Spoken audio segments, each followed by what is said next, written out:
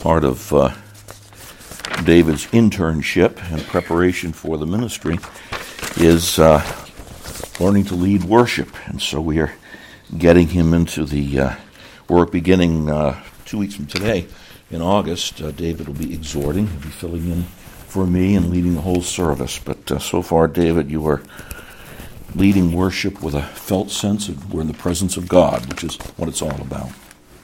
Let's pray.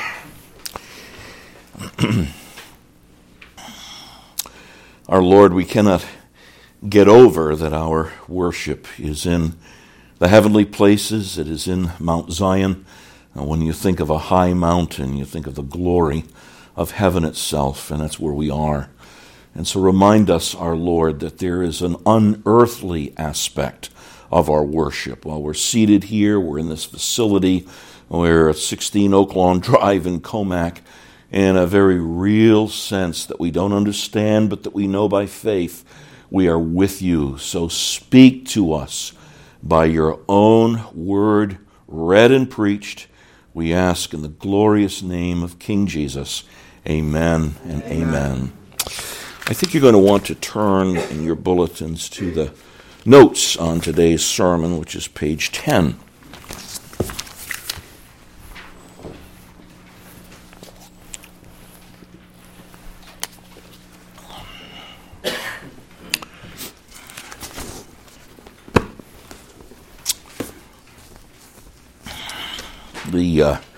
The very late 1960s and the 1970s were the time of the so-called Jesus movement that's been made popular in the recent movie, The Jesus Revolution. And there were lots of books that came out, and for those of us who were new to the Christian faith, everything was new. And one of the ones that had quite a profound impact on my generation when we were younger was a book called Body Life by a pastor named Ray Stedman, who was from Southern California. And basically he was taking the themes of Ephesians 4 and saying the Holy Spirit gives gifts to everybody, and everybody's expected to use their gifts in the body, hence the term, and a good term, body life. And there was for years an obsession with gifts. What are my gifts? How do I know what my gifts are? How am I supposed to use my gifts? And there was kind of a bringing together of the hyper-individualism of the 1960s together with a very biblical concept of gifts. And gifts are basically they're skills and they're talents that God gives to you that you use under the lordship of Jesus Christ.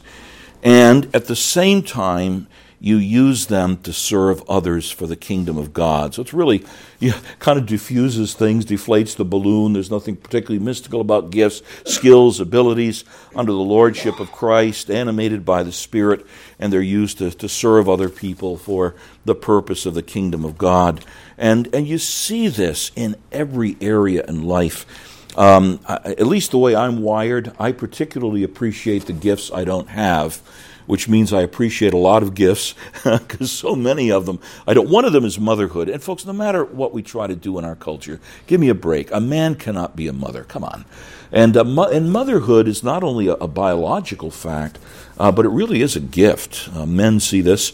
Our wives tend to have far more patience and kind of an intuitive grasp of children and a sense of what to do. Well, those are gifts that develop. Or, for example, if you want to go in another direction, the gifts of carpentry, people that can look at wood and the tools and how you bring out of that wood the beautiful cabinetry or furniture or whatever it would be. That's a gift. Engineering, one of our sons is an engineer, and he can look at boilers and know the different dynamics that need to come and the size and the diameters of the pipes in them and so on, and put them together. There's a gift. Dr. Gaffey, medical gift. She can look at the human body and diagnoses and be able to put that together and come up with a way that can be of help.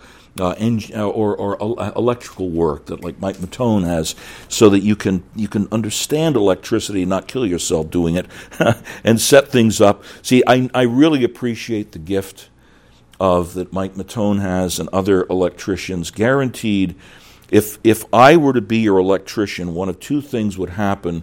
Either you'd have no power at all, or the house would burn down very quickly. So there's a gift, though. So you get the idea when you think of gifts, and you could go on and on and on with them.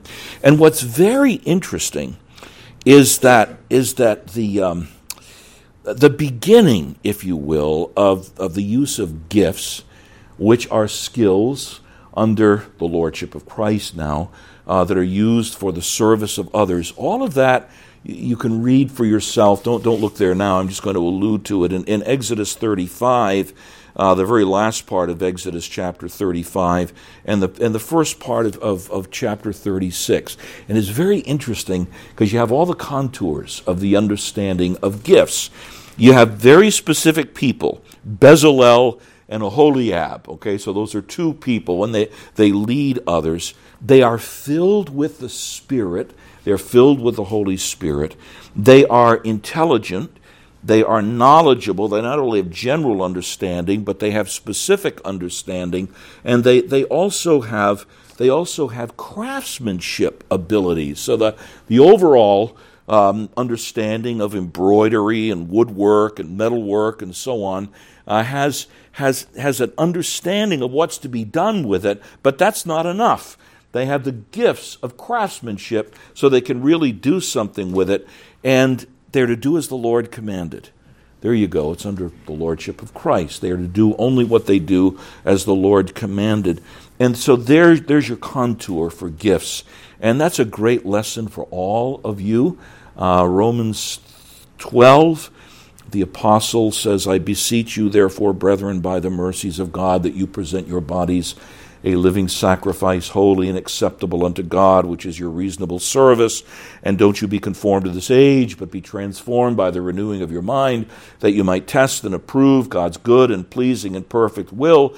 And then he goes on to give a whole series of the gifts that are given for those who present their bodies as a living sacrifice. And the bridge is, let each of you assess himself with sober judgment. You think carefully. Sober judgment is, do not ask me to be the electrician for your house, okay? Sober judgment, quite frankly, is to be honest if you're a man and say, I can't be a wife and a mother. So sober judgment, 2 feet on the ground, you're thinking clearly with all of these things. Now, what does this all have to do with the making of a man for the ministry? Remember your role as a congregation.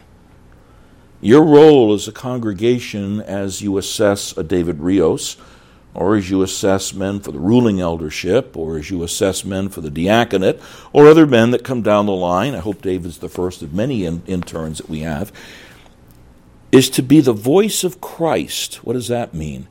To speak what he says in his word about whether or not, in this case, a David Rios is a man you see being called to the ministry. Is he being made as a minister? And last week we began the first of our 3 parts by saying there's a desire that a man has to be a minister. You need to see that and feel that. And then also there's graces that precede what we're dealing with today. He's got to be above reproach, a one-wife husband. If he's married, he's faithful to his wife, not a playboy type. He's given to hospitality and so on. In Titus 1 and 1 Timothy 3, there are those graces. So desire and graces are in there. So that's what we covered last week. That's what you look for in a man. This week, though, we're dealing with gifts, okay? We're dealing with the gifts that a man needs to have. We're going to make this a workshop. I love the point Hughes Oliphant Olds makes about worship as being a workshop. So we're going to make this kind of a workshop today as we look into the subject of the gifts necessary to be, by God's grace, an effective minister. And remember, it's graces first. There are many that will stand before Jesus and say, didn't we prophesy in your name? Didn't we do many wonderful things in your name? There's gifts. And Jesus said, depart from me, I never knew you. Never put gifts in the place of graces. That's why it's blood-curdling to read of men who are profoundly gifted as speakers. And in a real sense, no small measure of gifts in leadership. And yet they are as crooked sticks. That's really, really scary. But anyway, so today we're dealing with the making of a minister, gifts.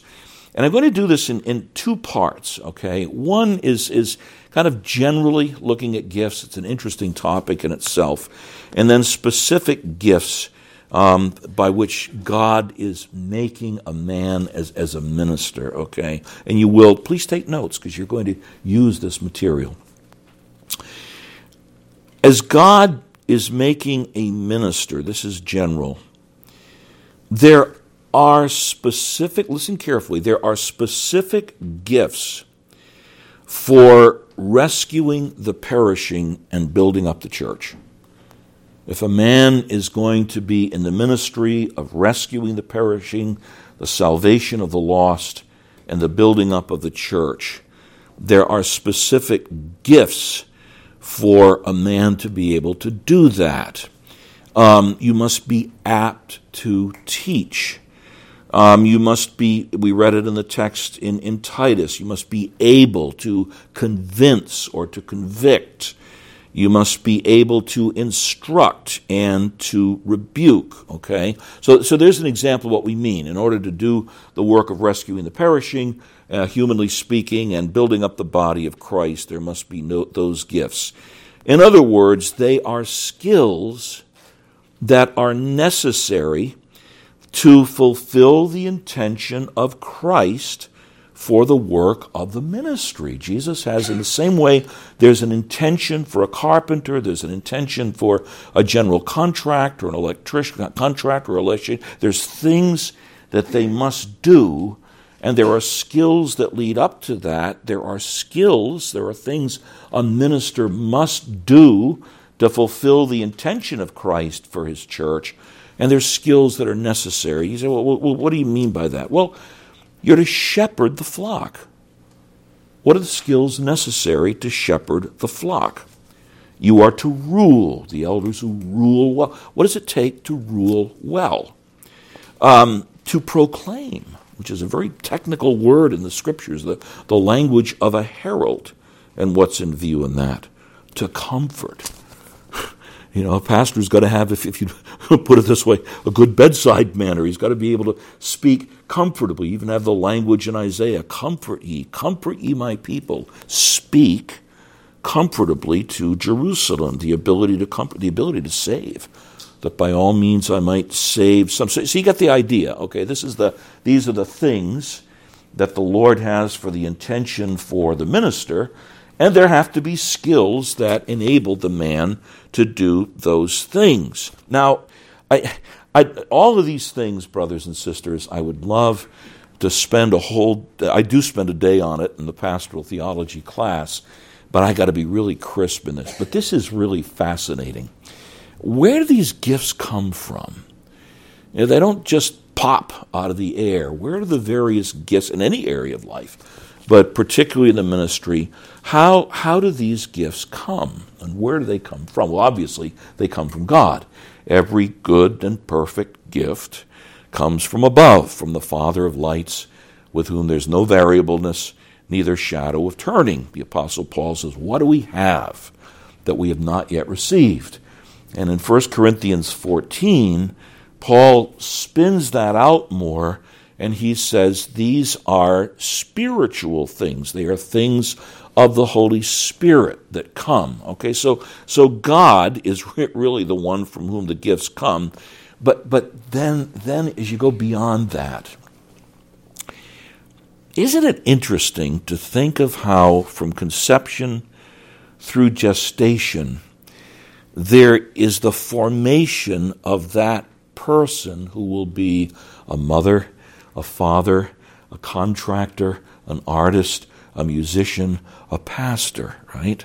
And so the writer of Psalm 139 is in awe of this. I was fearfully and wonderfully made when I was knit together in my mother's womb. And when you see the way a seamstress will knit something together, or knit a letter or numbers or a message in a piece of material.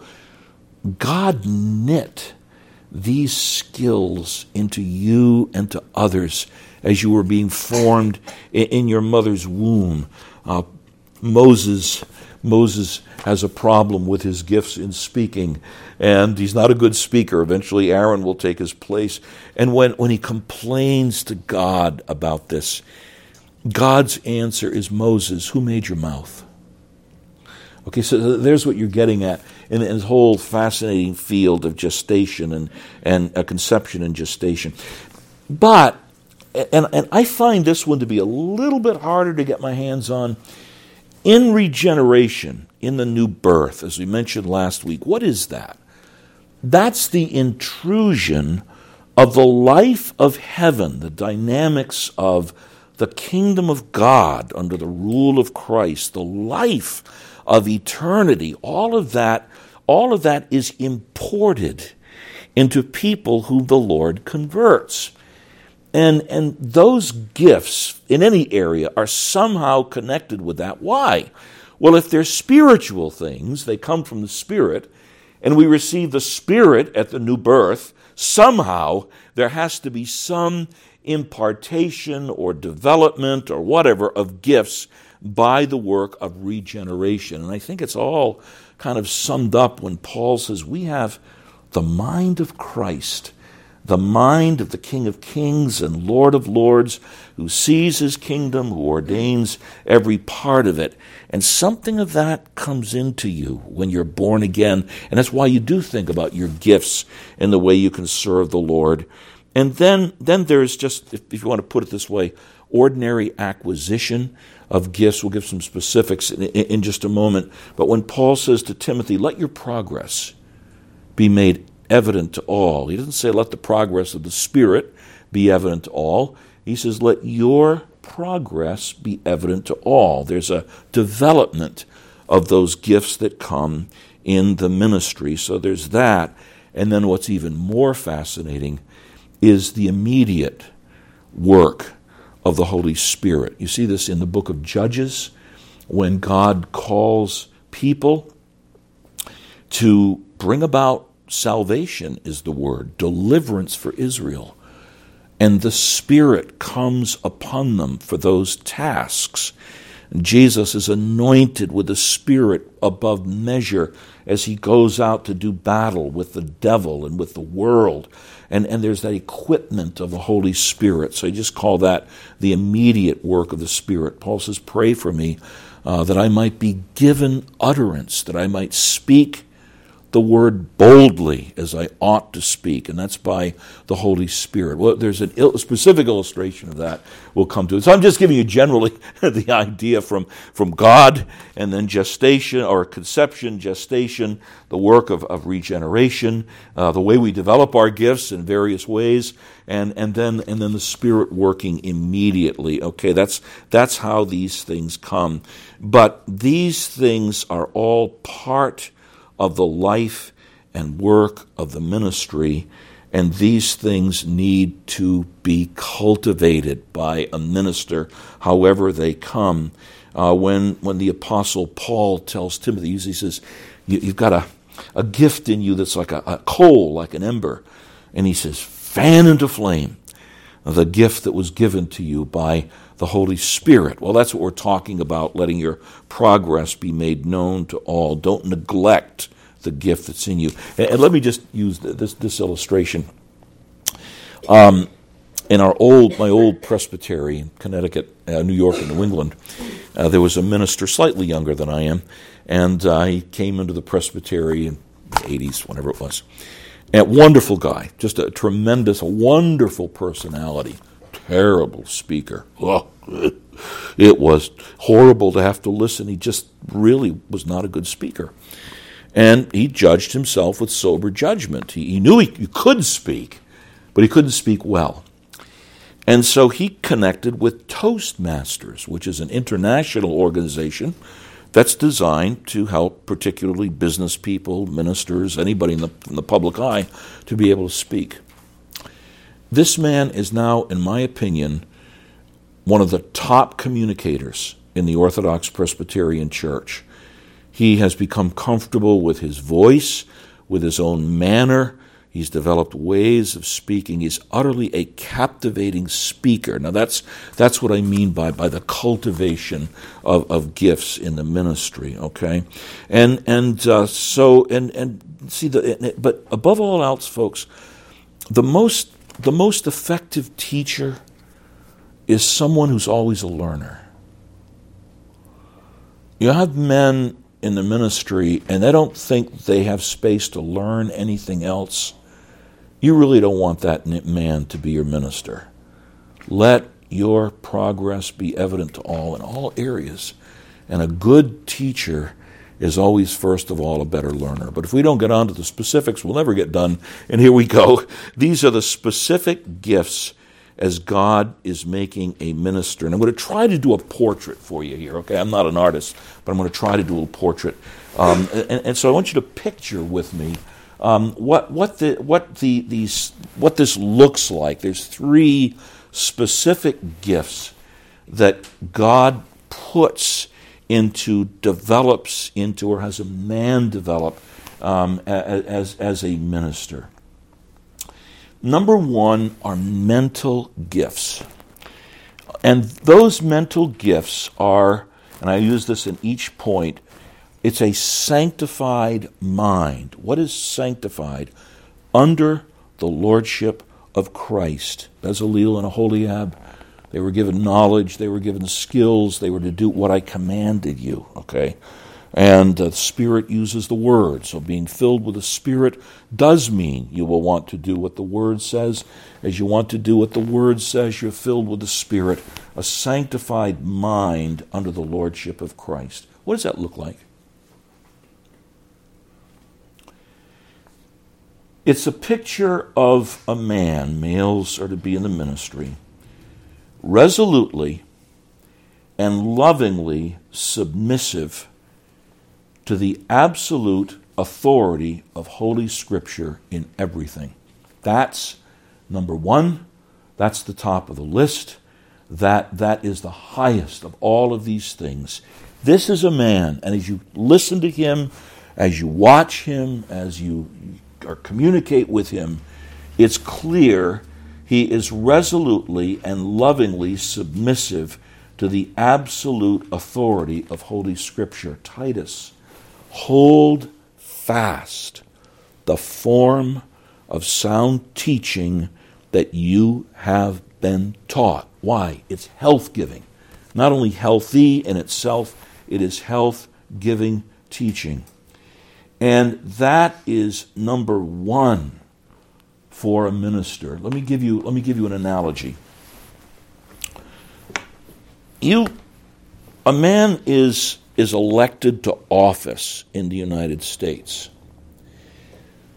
The first thing he does before he assumes his office is he takes a vow. It should be usually on the Bible, but he takes a vow to preserve, protect, and defend the Constitution of the United States, so help him or her God.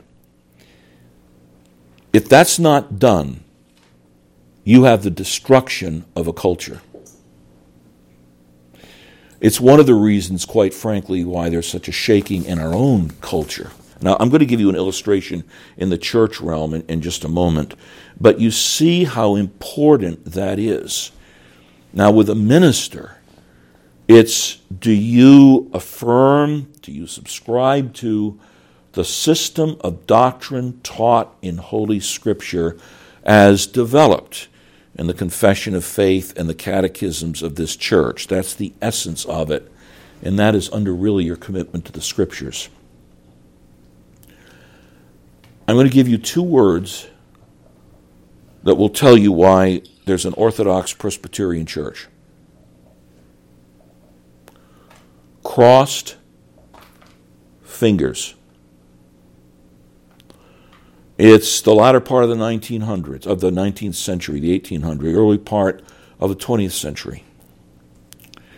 Ministers have studied in areas and under influences that are not friends of historic Christianity. they come into the Presbyterian Church of the United States of America. And do you affirm, do you subscribe to the system of doctrine taught in the Scriptures as made known in the Confession of Faith and larger and shorter catechisms? I do. When they didn't,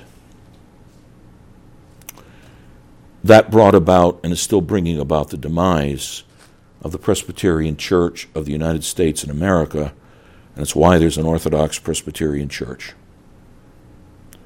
No crossed fingers in a denomination that's faithful to the Scriptures. Do you sincerely affirm these things? Now, you can parse that out in different ways, but that's what I mean. A mind reverently, joyfully submitted to the final authority of Holy Scripture and its absolute authority. Now, let's do the picture, develop the picture a little bit more. What does that mean? You're with the man, you're talking with him, and he knows what the Bible's about. Not all of it, because you never will, it's from God, but from Genesis to Revelation, this man is more or less conversant in all of it.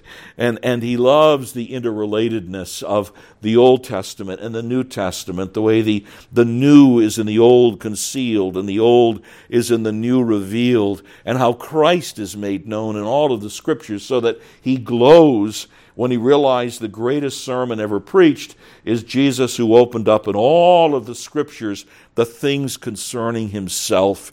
And he's not only familiar with the Scriptures, the languages of the Scriptures. They captivate him because it's the language the Holy Spirit used for the Old Testament and for the New Testament. And the way it's translated is fascinating to him because they reflect the nuances of that language that he's studied. And it's not only that. It's the doctrines of the Word of God. He's thrilled with what the Word of God, teaches about Christ, teaches about salvation, teaches about the state, teaches about marriage, teaches about the future things. He's aware of how the Scriptures are like a flower that opens up with the themes of the Old Testament that flower and with the coming of Christ.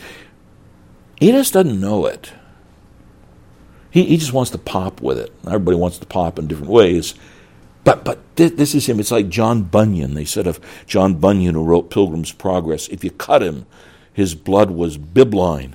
Now, the red blood cells of a fascination with the blood of Christ, the white blood cells of holiness, and all of the things that make a good, rich blood bibline, okay? And so that's what you want in the man. That's part of his portrait. And it's not only that.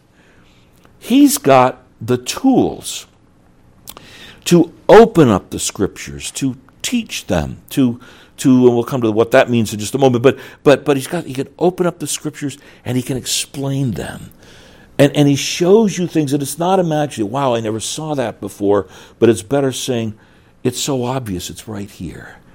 And he opens it up to you with those skills and the dexterity. And not only that, but the ability to apply the text in a way that really convinces your conscience, not imposing on the text things that aren't there, but drawing out from the text those things that just captivate you about your own belief. That, folks, is part of Orthodox counterculture, over against a culture of disregard for the Scriptures or slipshod treatment of the Scriptures. This is a man who is careful with the Scriptures. Let me tell you something else that's scary about our culture. The utter lack of discernment or even thoughtfulness about what people are listening to on their televisions, on the internet, on the radio, and in so-called churches. Getting gross error.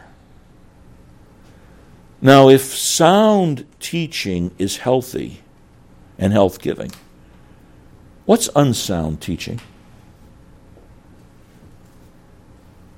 It's poison. It destroys. You want a man who can give you that health-giving and healthy teaching. And there's another thing that comes with it. I hate the word common sense, the phrase, because I say if there were really such a thing as common sense, there'd be more of it. But he's got some practical judgment. He knows how to communicate those things to you. Paul says, I have many things I could tell you, but you weren't able to bear them. And here is a person with a sound judgment to know how to bring those things to you. That's the gifts of a sanctified mind. Seminary, a place where man studies the Greek, the Hebrew, systematic theology, biblical theology, church history, all these other things. That won't give you all of these things. But it's indispensable to it. Where'd your pastor go to school? I have no idea. In fact, I'm not even sure he went to school. Where did he get his training in the Scriptures? I don't know. Why do you go there? I like to hear him speak. Okay. You need open heart surgery. And you got to pick a doctor. So you look around, and here's somebody, no medical training, basically doesn't know much of anything about a heart, but he sure is a nice guy. Write out your will and get ready to have a casket. Does that sound blunt? Yeah, it is. It is blunt. But after years and years and years of seeing people who have had a lot of very bad spiritual surgery done on them, I'm serious about that, folks. Seminary training, a full, doesn't make any difference. Well, it does make a difference. But the seminary name is not as important as the seminary content, the seminary ethos, and the seminary's goals. We want to turn out the best intellectuals. Fine, let them go on and get a PhD. We want to turn out pastors. One of the reasons we love Greenville Seminary, they're right up front. They want to train men who want to be pastors. Okay, so that's the first portrait, okay? A sanctified mind. The second is in gifts. If there's mental gifts, there's the gifts of vocal communication, or if you will, sanctified speech. Speech that is under the lordship of Jesus Christ. Vocal communication. Why? Folks, all the language in the Scriptures that describes the main work of the ministry, all of it assumes the ability to speak, to declare, to proclaim, to rebuke, to exhort, to warn, to teach. All of that. You don't do that by dancing. Pray tell, how do you know how to flee out of a building when somebody does a ballet in front of you? That's ridiculous. They've got to be able to speak. And even Paul says, even to speak not like with an uncertain sound, but with something that people can understand. So all the language describing gospel ministry just assumes the ability to speak. Now, what is that? Well, it's the natural and acquired and cultivated ability to speak, remember, formed from conception and gestation, and then acquired, however it comes, and its cultivated ability to speak so as, number one, to secure the listening ear of the average person.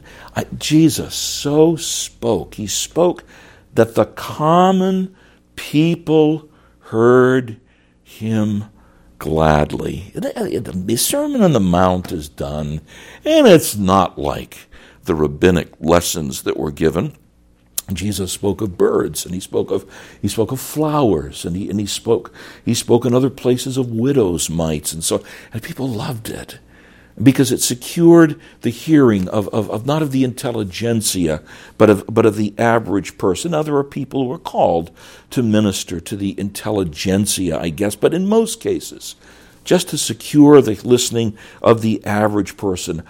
Can you say, as a common person, I listen, I enjoy listening to, I hear gladly the one who's speaking? He can express his thoughts clearly and convincingly to the average person. He is able to teach. He is able to rebuke. He is able to convince. I mean, that frankly was one of the great strengths of the late Tim Keller. He was one who knew how to communicate to his audience and to do it convincingly. And it's the natural and acquired and cultivated ability to speak as to be received as a messenger of God without torturing the ears and the discernment of those who are listening.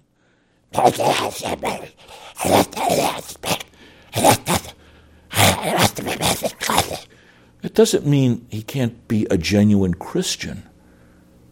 Do you want to listen to? Can you listen to that? You can't even understand it.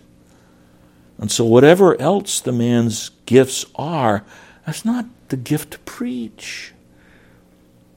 And torturing the discernment of the average listener, that was a fascinating message. I just don't think it had anything to do with the text of the Scriptures. In fact, as I'm listening, I think there's things that are absolutely the opposite of what... See, that's discernment. And a man has to have the ability to speak so you don't torture the ears or the discernment of the true people of God. And I did loads of illustrations, but I will forbear. But 1 Thessalonians 2:13, when you received the word of God from us, you didn't receive it as the word of man, which they got a lot of, but as it is in truth, the word of God, which powerfully works in you who believe. There was something about the Apostle Paul speaking that they knew it was what God would say. So there has to be that natural, acquired, and cultivated ability to speak, to secure the listening ear of the average person, to express the thoughts of the Scriptures so they convince. One of the things that's interesting in Acts 14, the apostles so spoke that people believed. You don't believe apart from grace, but they so spoke that it was convincing. Okay, and then also they received without torturing ears and discernment. But I've got to add this one. And quite frankly, when I do this with you, I'm supposed to say, I really didn't get it because I'm not exactly sure what it is, but it's there, okay? There is also something beyond natural, acquired, and cultivated, and it's called unction. It's called the unction, which really comes from the language of the oil, of the anointing that would come, unction. In Isaiah chapter 61 and verse 1, Jesus' ministry begins by saying, "The Lord has anointed me to preach the gospel to the poor," that He's given the Spirit to that end. In Acts chapter 1 and verse 8, "You shall receive power when the Holy Spirit comes upon you." And it's fascinating in the book of Acts when the disciples pray for boldness for the apostles as they speak. The Spirit comes on them, like the judges, and they speak the word of God boldly, which is probably the nearest word for unction. Pray for me that I might speak the word boldly as it's necessary that I speak. And you know, it's like the judge who was asked how he defined pornography, and he said, I don't know how to define it, but I know it when I see it. And you can laugh, but that's true of this thing called unction. You can't really define it, but you sit under the anointed ministry of the late Dr. Martin Lloyd-Jones or an Albert N. Martin or a Sinclair Ferguson. We had so many of these in Franklin Square for our Bible conferences. Bill Hughes, very mild-mannered. We called him the seraphic Bill Hughes. It was like he was almost like an angel speaking. And there was something about that man as he spoke. And it wasn't the way he did it. I don't know what it was. But you felt this man had been breathing the oxygen of heaven and then gave it to you. It's unction. Let me give you a quick story, and then we'll do the last one, and it's quick. Professor John Murray was the main teacher of systematic theology at Westminster Seminary in its mid-19th century, mid-20th century heyday. Professor Murray was a Scot. I've told you the story. He had one eye shot out in World War I, and he had a glass eye. And they said, well, how do you know the difference between Professor Murray's glass eye and his real eye? And they said, well, there's a glimmer of mercy in his glass eye. He was very, very strict Scot. And the stories of Professor Murray are legendary, but he was also very much a human being. And one of the things that grieved him about Orthodox Presbyterian preaching, he was an Orthodox Presbyterian minister, is it was very often dead. And Professor Murray this is this strict, psalm-singing Scot. Periodically, he would go into Center City, Philadelphia, to listen to a black preacher. Imagine this Scot in an all-black church. Didn't bother him. He was in there to worship, and he was a psalm singer, so he'd have some problems with the music. And he would say, I didn't always dot my I's and cross my T's the same way the preacher did. But there was an unction in that man, and I needed to hear it. That black preacher was interviewed, I think, by the Philadelphia Inquirer, the main newspaper in the city, because he was just really well known. People went to hear this man preach. And they said, well, sir, what's the secret to your anointing? He was quite aged at the time. He says, I don't know what the secret of my anointing is. He said, all I know is I study and I study and I study until I was full of fuel. And then I get up in the pulpit, and then before I get up in the pulpit, I pray and I pray and I pray until I was red hot. And then I get up in the pulpit and I explode. I think that's the best definition of anointing I've heard. And God gives that to men. Now, different men comes across in different ways. But folks, that's gift of vocal communication. And last, and just very, very quickly, because this one would take lots and lots of time, but it's very important, leadership. A man's got to have a sanctified mind, he's got to have sanctified speech, but he also has to have sanctified ruling abilities. The elder who rules well is worthy of double honor, especially those who labor in the word and in teaching. That's the main way the minister does his rule. If a man doesn't know how to rule his own household, how can he manage, stand before, and lead, is the word, the church of God? Hebrews 13:7. Remember your leaders. And there he's not speaking of political leaders. He says those who spoke the word of God to you. And how does he describe them? Your leaders. An episkopos, one who is a bishop. He watches out over the congregation. He's not a narcissist looking at things. He is someone who is looking out for the well-being of the church. That's leadership. Shepherding the flock. You have to lead the sheep, right? So sanctified ruling or leading abilities. What does that mean? More than the ordinary measures of spiritual discernment, wisdom, and courage. That's the sum of it, more than the ordinary measures of spiritual discernment, wisdom, and courage. Leadership is not spastic, folks. You react to things. You think things through. That's discernment, to judge between things. Wisdom. How do we act? How do we lead in the fear of God? And quite frankly, guts. Courage to move ahead when you've got to move ahead. That's why the study of good military leaders, this should be a study at times for ministers as well, because you're in a battle, you're in a war. You don't roll over like a caterpillar and give up. You've got to move ahead. And that takes courage. So more than the ordinary measures of spiritual discernment, wisdom, and courage, but specifically more than the ordinary makeup consistent with Christ's rule in the church. How does Jesus lead his flock as a shepherd ruler? Get a little bit concerned when men talk about their authority to rule.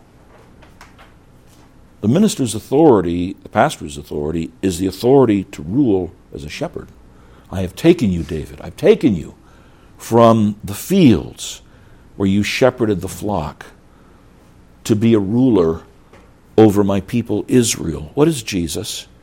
He's the good shepherd who has all authority in heaven and on earth, and in glory he does. That is what he's called. He's the king who is also the shepherd of his people. Or, as well, a servant leader.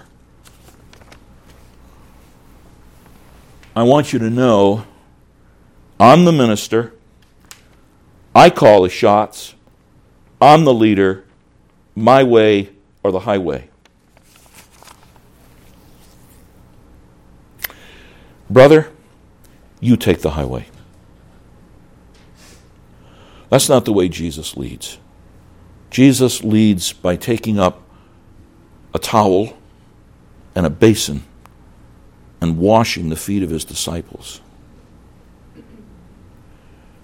And that my way or the highway mentality for a minister is odious. That's not the way Jesus leads. And so there's this sense of how Christ leads within the church, so that you respect him as you look to him, not in himself, but Christ shows himself through you. And then, more than the ordinary spiritual, again, I don't know how to put this. Force of character is the best language that I can come up with, and I'm even scared of that. Hitler had force of character. That's not what I'm talking about. Force of character. Isaiah 50 and verse 7, Jesus speaking prophetically. I set my face like flint to go to the cross. That's force of character. Matthew 16 and verse 21, which would be the equivalent. I must go to Jerusalem that my exodus, that my departure might be accomplished. That's force of character. I must do this, and I'm not going to be stopped. Acts 19 and verse 21, Paul resolved in the Spirit to pass through Macedonia, Achaia, and to go to Jerusalem. He had all kinds of claims on his time by that point, but Paul knew by the Spirit he had a place to be at a certain time. I must be in Jerusalem by Pentecost. That's force of character. Philippians 3 and verse 13, forgetting what is behind, I strain forward. I'm a runner, straining and stretching forward to what lies ahead. I press on. You could probably come up with a better phrase, but that's force of character to move ahead. And a minister must have that. This is for extended discussion. I don't need to convince you. That's the greatest void with men in our culture. Leadership skills. On the one hand, you've got the wimps, and they've got an overcooked piece of linguine for spine, or toxic masculinity, whatever that means. A plague on both of your houses. There's something called a gentleman, a man who at the same time, like Jesus, is meek and lowly. Very little of that in our culture. And there's reasons, and I'm not blaming men, I'm not but a lot of this has been the culture tearing this down, regardless of the reasons, and there's a lot of them.